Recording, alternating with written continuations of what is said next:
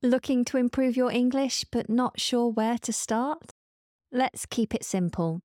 Head to my website, englishlikeanative.co.uk, and take my quick English level test.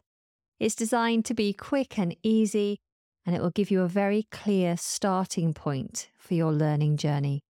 Spend a few minutes today for better English tomorrow. I'll leave a link in the show notes. Hello and welcome to the English Like a Native podcast. My name is Anna and you are listening to week 16, day 1 of your English 5 a day. This is a series that aims to increase your active vocabulary by 5 pieces every day of the week from Monday to Friday. So let's start today's list with a noun, and it is tactic. Tactic. We spell this T-A-C-T-I-C, tactic, tactic. A tactic is a planned way of doing something. So here's an example. My son is not very good at eating vegetables. He loves fruit, but he won't take vegetables at all. He won't even have them on his plate. He tends to pass them on to somebody else. So I have to employ lots of different tactics to try and get him to at least try these vegetables. So, for example, one tactic is to get him to help me prepare the meals. So he prepares the vegetables either by cutting them, grating them, adding flavour to them, adding them to the pan, going through the process of cooking them, and then hopefully by the time it's laid on the plate, he feels almost like he has to try it because he's been so involved in creating the meal. It doesn't always work. Another tactic is to hide vegetables in things like sauces, or to hide them in a stew by sticking it all into a blender and blending it down so that he doesn't really notice they're even there. The flavours of the meat or the things that he does like overpowers the flavour of the vegetables. So he gets the vegetables, but in a more blended way, which isn't as good from a fibre point of view, but it's one tactic that has worked many times in the past. Do you have to use any tactics to achieve anything? When I play squash, I use different tactics depending on my opponent. Here's another example. Okay, guys, we need to agree tactics before the game. We can't afford to lose this one. The championship depends on it. Next on our list is a verb, and it is establish. Establish, to establish. We spell this E-S-T-A-B-L-I-S-H. Establish. To establish something is to start something that will last for a long time, or to create or set something in a particular way. So often schools and companies will say they were established in a particular year, or a charity might have been established in 2010. English Like a Native was established back in 2017, I think it was. I might have to establish a new long-term routine that employs many tactics in order to get my son to eat. So I establish a new routine. Here's another example. Once we establish the price, we can begin to advertise and sell the product on the high street. So once we create or set the price, once we establish the price. All right, let's move on to our next word. This is an adjective, and it is old school. Old school. We spell this OLD-SCHOOL. I like this word. Old school means that something is old-fashioned or not modern or recent. Sometimes old school can also be deemed to be quite cool because it is old and cool.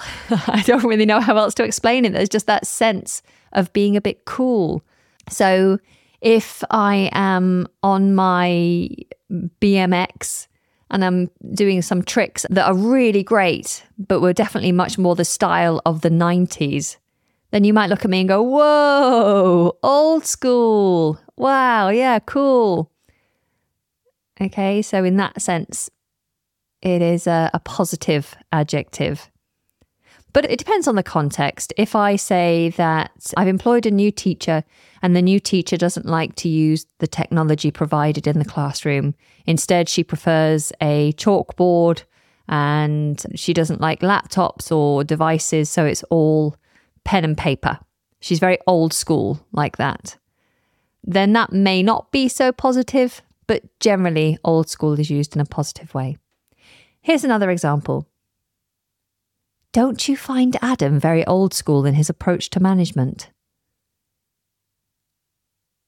Next on the list is an idiom, and it is change the face of something. To change the face of something. We spell this change, C-H-A-N-G-E, the, T-H-E, face, F-A-C-E, of something. So that's O-F of something, S-O-M-E-T-H-I-N-G. Change the face of something.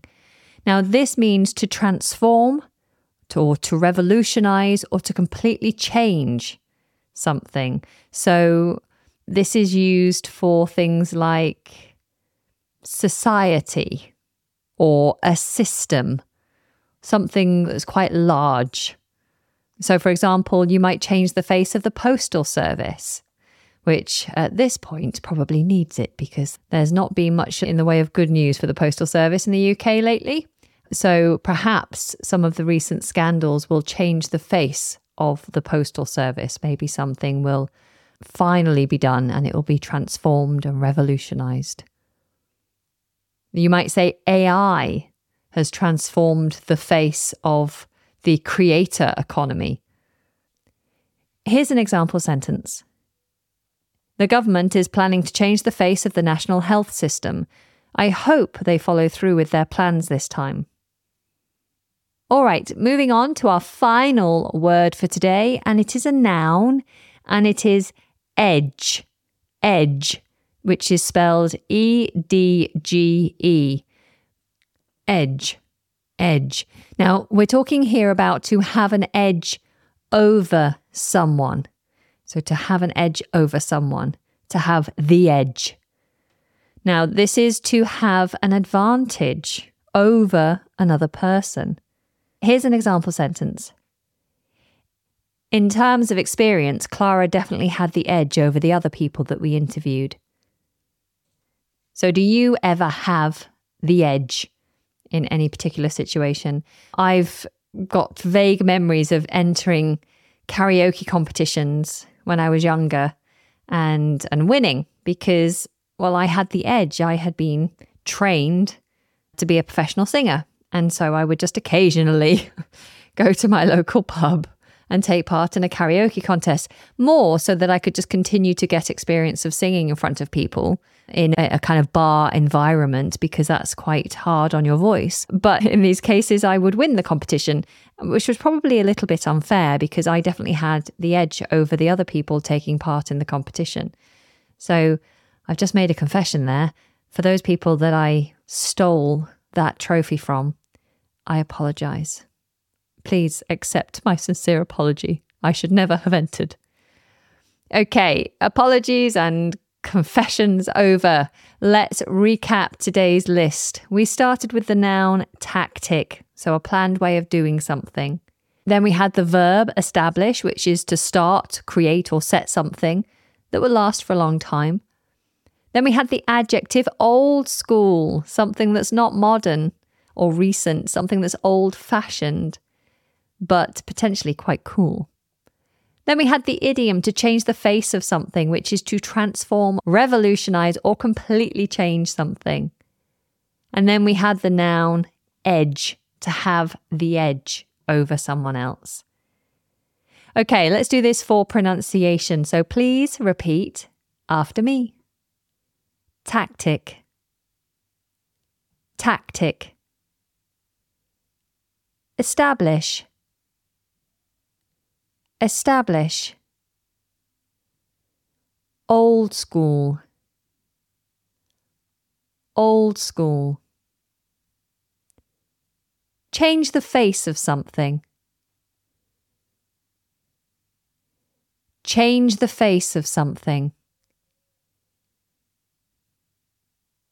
Edge, edge.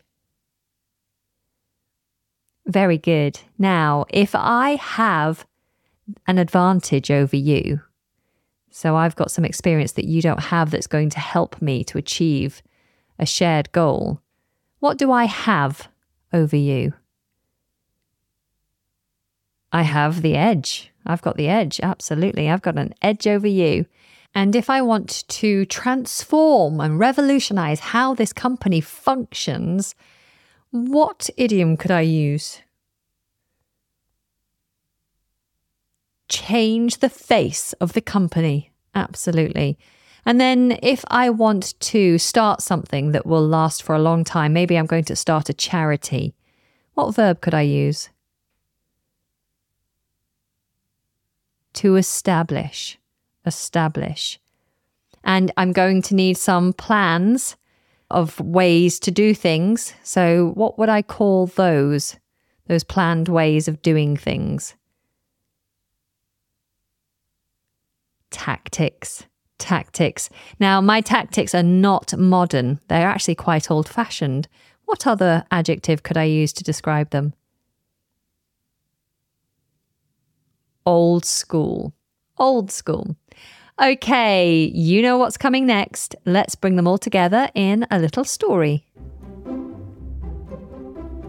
After being replaced by a younger player in his old team a few weeks ago, Robin, or Robbie as he liked to be called, had felt a sense of rejection, but not defeat. Today, he stood on the field amongst a group of young rugby players with a determined look on his face. "This is it," Robbie said to himself. "My chance to establish my own team and change the face of rugby. And this time, I'm not going to let anyone tell me I'm too old." He began setting up cones and going over tactics with the young players. "Old school tactics may not be popular, but they're effective. We'll use them to our advantage, to have the edge over our opponents." The young players listened intently, impressed by their new manager's knowledge and determination. "Together, we'll build a team that will be feared on the pitch, and we're going to do it our way." With renewed vigour, the team continued training, ready to change the game and prove everyone wrong. "This is just the beginning," Robbie told them. "Together, we're going to show what we're made of and make our mark on the rugby world." And that brings us to the end of today's episode. I do hope you found it useful. And until tomorrow, take very good care and goodbye.